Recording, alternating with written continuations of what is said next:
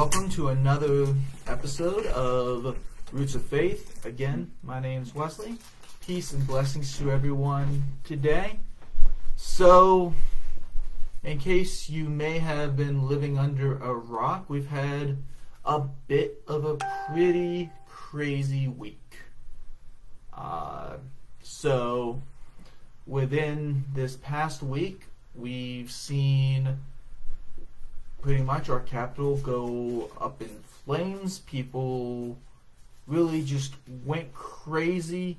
And so I felt that in order to really I felt I needed to just kind of address a few things and actually really cause some important conversations with my fellow Christians and believers, because as we look at Facebook, because we all know Facebook is the wealth of truth and knowledge and what everyone wants to be listening to and getting all their political opinions from. So I've seen a lot of scary things on Facebook. I'm very much concerned with our country and with especially evangelical Christianity in general.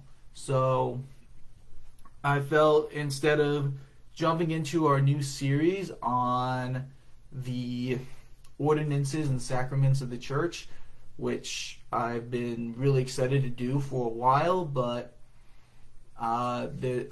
outside of just having so much information that I didn't feel prepared to share with today, I felt the very need to address the importance of how we as Christians live as citizens in this world and as the kingdom, and yet avoid falling into cultic habits that seem to be surrounding much of the behavior of conservative Christianity today. So, as we discuss the different things that happened this week, I'll pull one article coming out of a news journal that I came across. Talked about, in the crowd of insurrections who seized the U.S. Capitol on Wednesday, Christian imagery was rife. Alongside Confederate flags, white supremacist symbols, protesters shouldered crosses, waved Jesus Save signs, and hung oversized Jesus 2020 banners. One rioter who made it inside the building carried a Christian flag. Outside the National Mall, people chanted "Christ is King," and as a reporter, Jack Jenkins, noted, some in the crowd referred to the neo-fascist Proud Boys as God's warriors. And this comes from an article called "God Have Mercy on and Help Us All" from the Atlantic News Journal. So, why I felt the need to address this, another article that was written and posted to events prior to this about the Jericho March from Professor and Scholar Michael Horton of Westminster Seminary, wrote a very important, or a very well-written article that I think should be a must-read for everyone. It's got in the links in the description of the video below. What we're witnessing on the national stage right now is disgraceful. In fact, the only word for it is blasphemy. The sacrilege not of secularists marching on Washington to take away religious freedom, but of evangelicals marching on Washington to perpetuate a cult. We might have ignored this as a spectacle, a performance by a handful of voices in opposition to the constitutional system of our republic, but I feel conscience-bound as a minister of the word to warn against what can only be considered a heresy. Indeed, a cult within a certain segment of evangelicalism. It has arisen over many decades and will no doubt around for many more to come. So, the words of his article in his opening definitely really resonated with how I've been feeling this week. Now, I'm not one who tries to jump into politics. About 5-6 years ago, I oftentimes went headlong right into the political spectrum of this is why this, and spout conspiracy theories left and right. And I've since then come to a point in which I feel that is not only damaging to my personal relationships, but also as an emissary and citizen of the kingdom, damaging to the entire kingdom of God. Looking at just the news and everything surrounding these articles, people have jumped right off into conspiracy theories, talking about how as this is all just a ploy by such and such side, that Antifa is behind it, that this person's to blame, these proofs and photoshopped pictures all over the internet. This is obviously why it wasn't us, and why you're thinking crazy things. They're just trying to paint us as the villains. And it's definitely time that we need to take some reflective pause in this moment and reflect on where our not only political affiliations are leading us, but how we've let that control our spiritual understanding and our spiritual domain of how we see the kingdom of God upon this earth. Albert Mohler also spoke into this.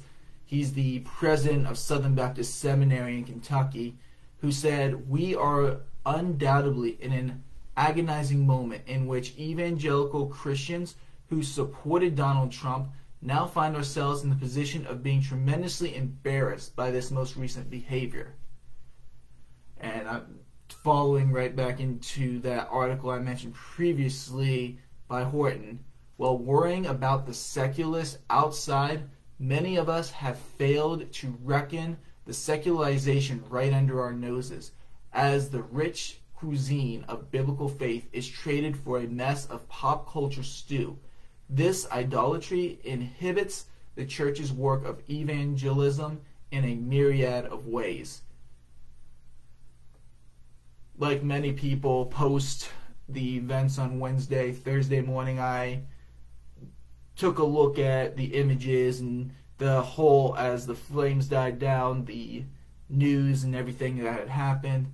And of course, I put my own response in here in which I was talking about how many people among the rioters were carrying Jesus saves signs and acting against the character of Christ. And if you are a person who's confused by this, you're not alone. It is important to know that this is not the Jesus of the Bible, and we should not let our political influence or religion or politics influence our religion. As followers of the Messiah, we must live above this. I piggybacked off a comment one of my friends and fellow pastors down in Wilkes-Barre wrote in his message or blog about this from his church in Wilkes-Barre. You might have seen Christian symbols or the name of Jesus repeatedly intertwined into yesterday's madness.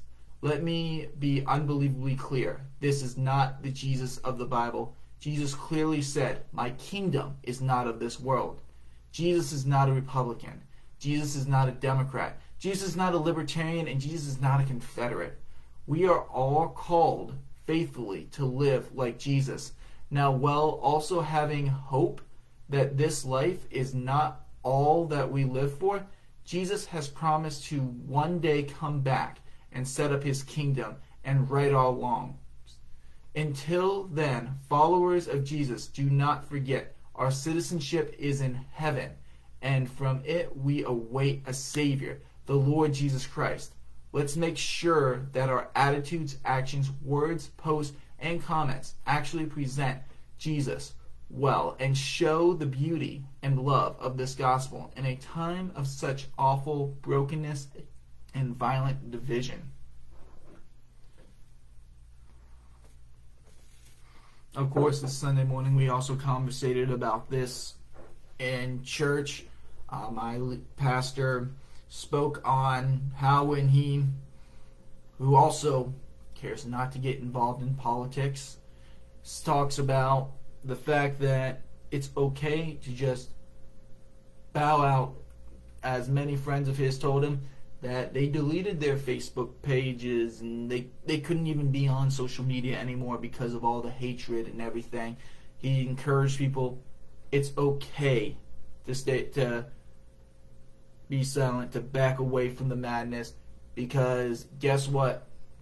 When you're on social media, no one really understands what you're saying. Everything's taken in a negative light. You're obviously yelling at someone when you try to put forth your opinions and beat them down. I mean, be honest with yourself. When someone makes a comment on your thread that's not like awesome or way to go, dude, it's more of and they're putting in their opinion on their spin of what you're saying, you take offense to it, don't you?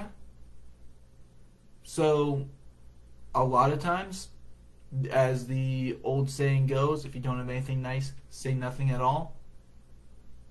At this point, we need to live it more in the reflections of who Christ is and not be the one who goes forth spewing hate. So what about those of us who are living for the kingdom? And how should we put that kingdom lens into our own current direction of how our country is going and how we as believers should be acting within the greater communities that we're involved in? So I wanted to take a backtrack, since so many people seem to have understood that our purpose as Christians is to put someone who's going to push our ideas forward into Congress, who's going to be the champion of Christians, who's going to restore our nation back to the people of God, back to a godly country. And so obviously Jesus Christ ordained Trump to bring this into fruition, and therefore all these these conspiracies by the left to bring that down, because they were going to control the election. I heard this back in July from pastors and other podcasters who I just haven't listened to since because of their erroneous theories that they were just spewing out such hatred that I couldn't stand to sit there and listen with them. So I want to take a look at the attitude of the kingdom that the first century church had, how they dealt with government that did not favor their own visions or their own understanding of who God is, and instead how they reacted within their own Christian culture, within their own secular jobs and their own secular society. So we're going to start right in the start of the Jesus movement, right in Acts 1, as the evangelist St. Luke writes to Theophilus, and Theophilus, it's debated whether it's an actual person or if it's a group of people being addressed as those who are learners. So starting in Acts 1, we're going to go through verses 1 through 8. I wrote the former account, Theophilus, about all that Jesus began to do and teach until the day he was taken up to heaven, after he had given orders by the Holy Spirit to the apostles he had chosen. To same apostles also, after his suffering, he presented himself alive with many convincing proofs. He was seen by them over 40-day period and spoke about the matters concerning the kingdom of God. While he was with them, he declared, "Do not leave Jerusalem, but wait there for what my Father promised, which you heard about from me. For John baptized with water, but you will baptize with the Holy Spirit not many days from now." So when when they had gathered together, they began to ask him, "Lord, Is this the time when you are restoring the kingdom to Israel? He told them, you are not permitted to know the times or periods that the Father has set by his own authority, but you will receive power when the Holy Spirit has come upon you, and you will be my witnesses in Jerusalem, in Judea, and in Samaria, and to the farthest parts of the earth. So, how did the apostles take the understanding of kingdom citizens in their own nation? They were expecting a messianic reign. They were expecting Jesus to sit on the throne of David. But what did he say? Instead, these events aren't your concern. So instead of trying to predict when the rapture is going to happen, when God's going to come back, when the end of the world's, and talking about all these conspiracies about how this sickness and that sickness, these are all signs of the end times, and we're living in the end times, so therefore we gotta bunker down, build up our forts, go live in the mountains, and wait out the destruction of the world until Jesus comes and reigns. Maybe instead we should do exactly what Jesus told the apostles to do, to stand by patiently until they hear his call, until their command of going forth as evangelists, as going forth as those people who are going to go preach the gospel, to bring the good news of salvation, to say, hey, guess what? Yes, the kingdom is coming. Guess what? There's great news that our Lord reigns in heaven, and that we, as followers of him, don't have to worry about how the pressure that the world is pushing on us, but how we as believers are going to go forth and be the change in the world. We are going to live out the commands of God. We are going to act as God himself upon this earth. Heaven is going to meet earth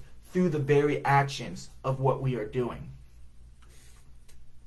Because we do not know what truths about the kingdom Messiah spoke of while he was there 40 days with his apostles, but what we do know is that we see a desire to come.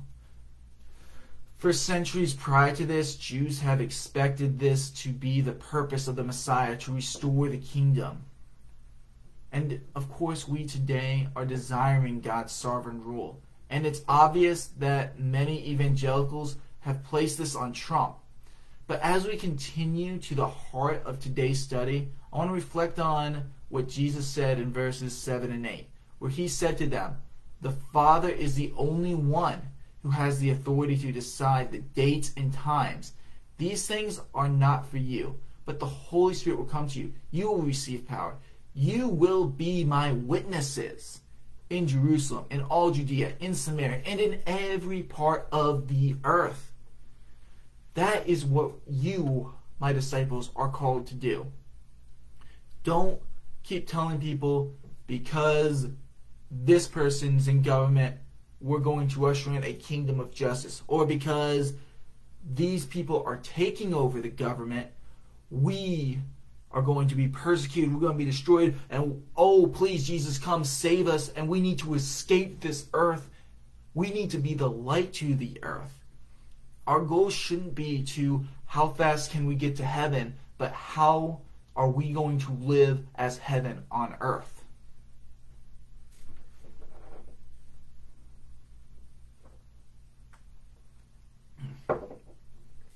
So I'm going to move on to what the Apostle Paul wrote about how we are going to, as believers, live in a corrupt government, in a nation, in a fallen world. What are we as believers to do?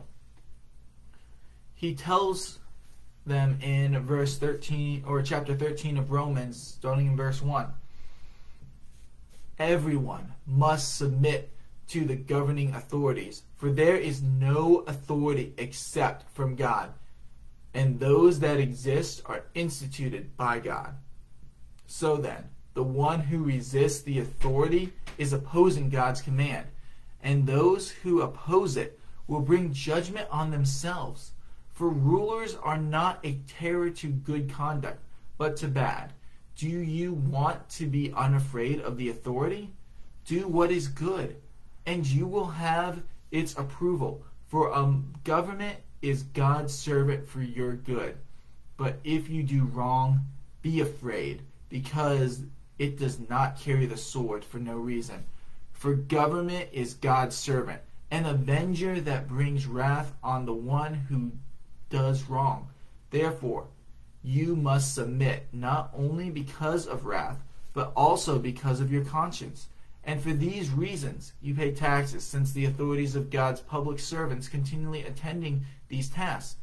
Pay your obligations to everyone, taxes to those you owe taxes, tolls to those who you owe tolls, respect to those who you owe respect, and honor to those who you owe honor. So what does this mean for us? First, it's important to put it into a cultural context. Paul was writing this during the reign of Emperor Nero. I'm going to pull a quote from the ESV Archaeological Bible on what the cultural context of how Paul was writing this. At the time Roman was written, near the beginning of Nero's reign, Paul may have shared the hopes of many in the Roman Empire that the new ruler would be more benevolent and tolerant than his predecessor, Claudius. Although Paul has directly suffered from governing authorities in this course of his mission, he makes a careful statement of loyalty, hoping the new imperial government will not turn its power against the church. A few years later, people in Caesar's household in Rome will become believers. We can see this in Philippians 4:22. So it is possible that when this epistle was written, there was already members of the imperial entourage in the church.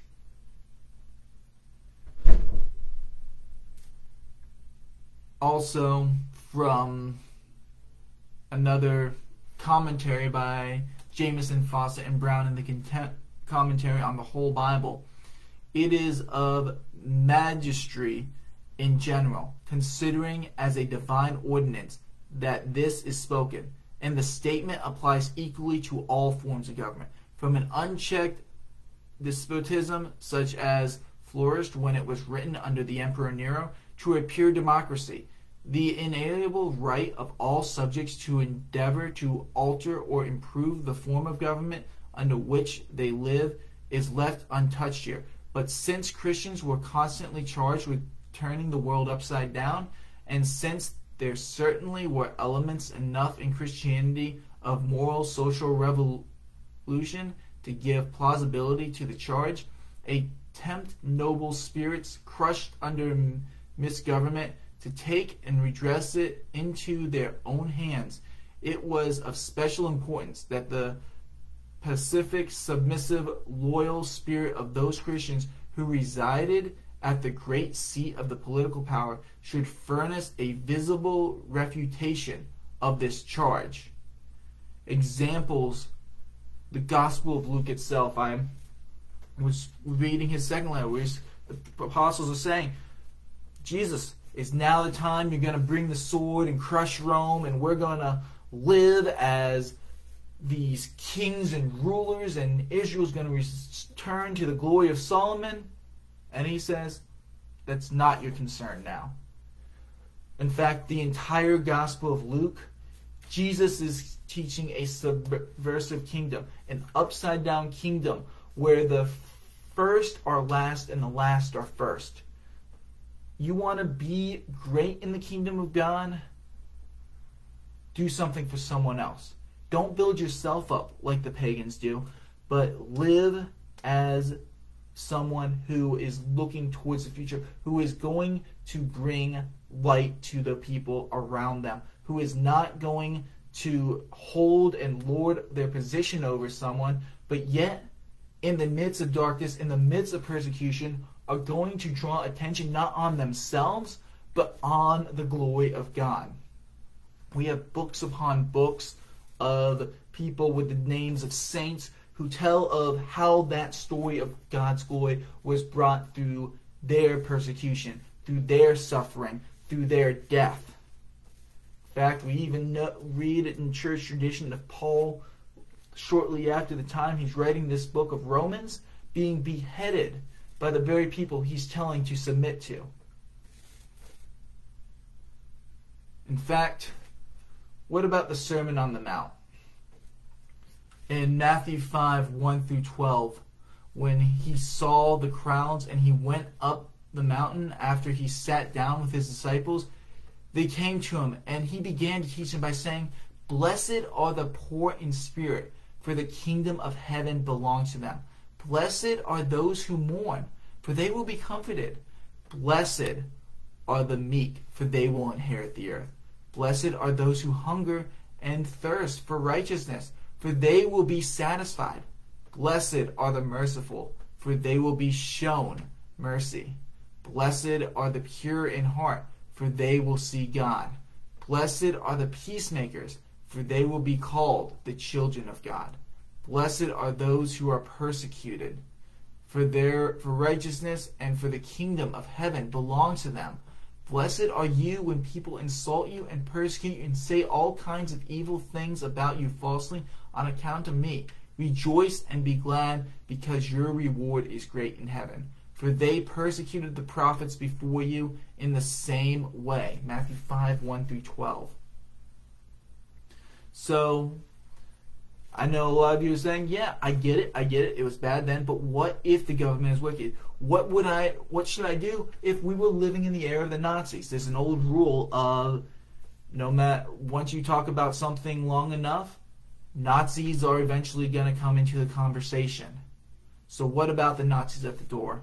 What about overthrowing tyrants? What about the American Revolution? Were those all not rightly fought areas in which we needed to overthrow tyranny? And the answer is yes. And those were done on a political front, not saying we believe that God has put this man here because he is going to save us. We're putting our faith in a human being to be God on earth. That's what Rome did.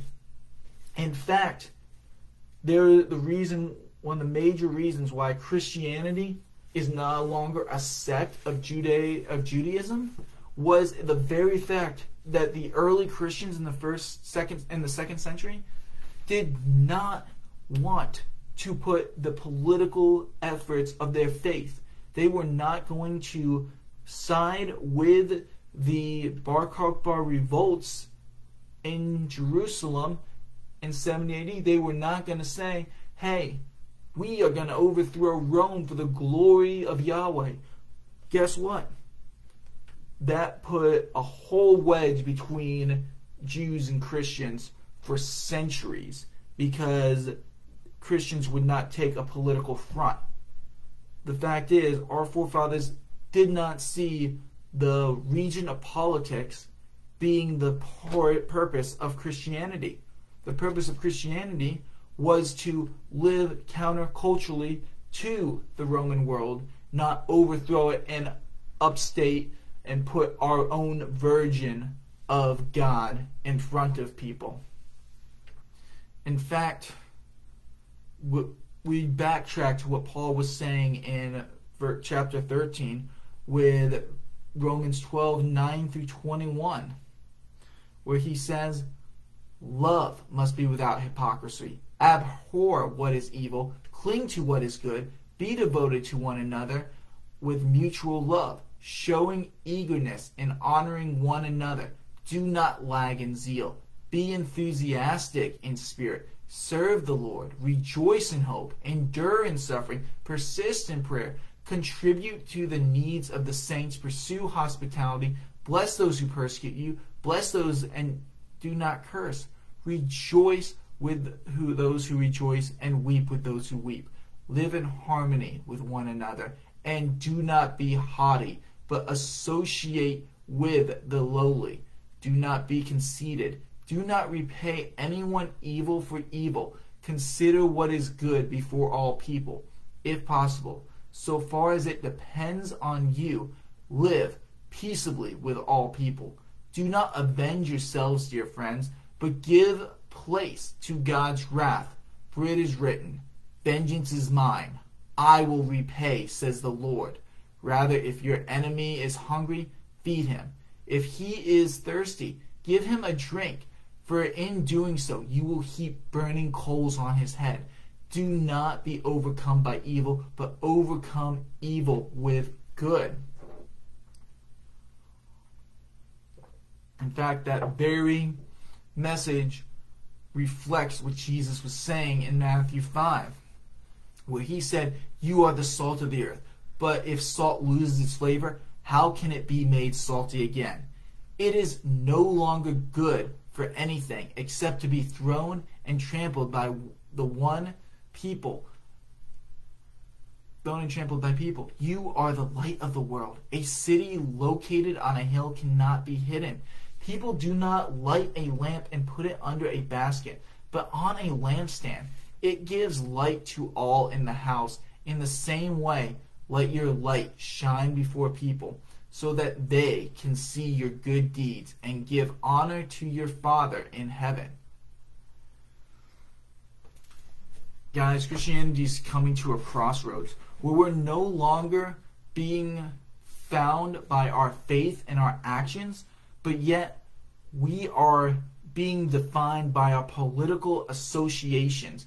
We are saying, I am a Republican first, not a Christian first. We are saying what my political affiliations have brought me to, where I can stand shoulder and shoulder with a Nazi and with an anarchist for the same cause to accomplish the gospel. It's absurd to even think of.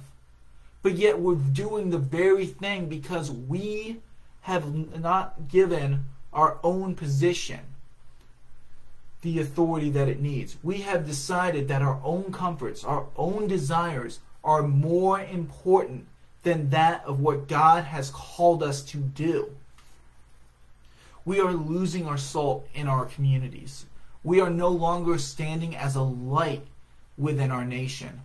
In fact, we are becoming the very problem that we fight to destroy.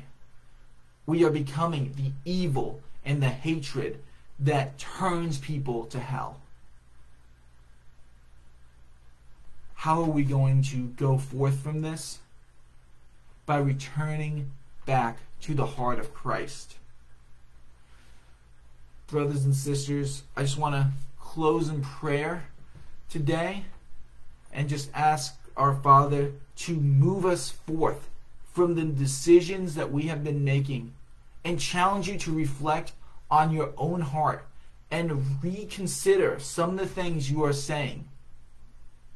Some of the memes you are posting on Facebook, the information that you are saying, hey, this is fact because someone who someone knows reposted this, so I'm going to copy and paste this to my Facebook profile and post that to tell you, hey, here's the true news that the media is trying to suppress on you.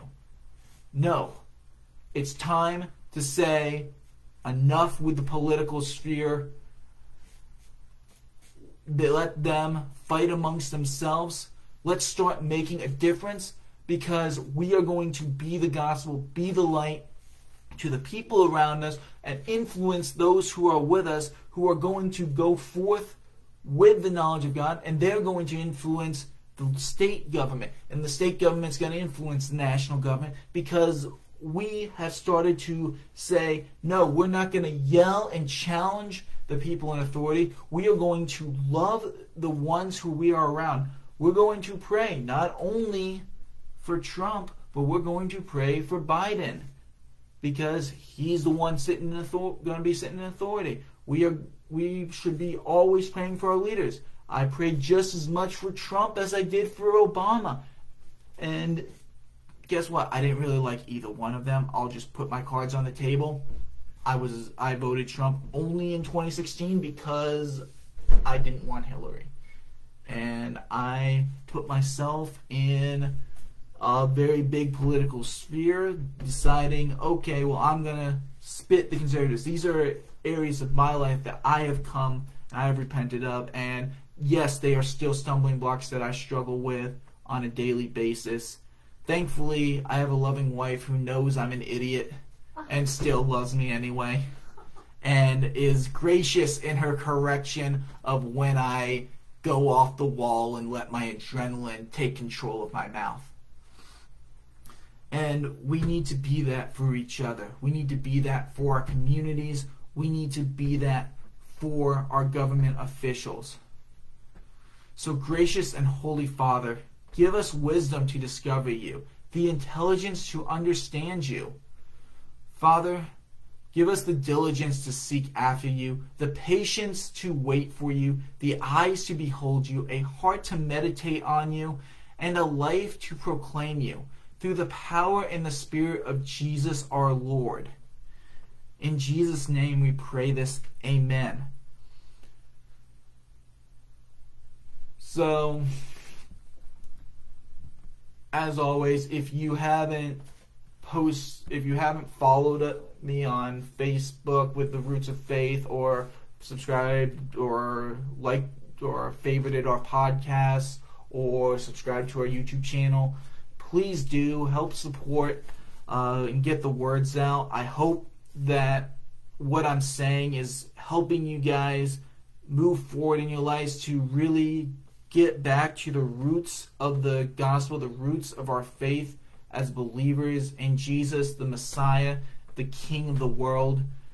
So if this video is helpful, or if you found good truth in it, or you know someone who really needs to hear encouragement in this time of year, or you felt convicted and guess what, you're taking it to heart and you want to let other people know how to do the same, or to encourage them to do the same, or just say, hey, look at this crazy guy, tell me what you think of him. Please like, share, and subscribe.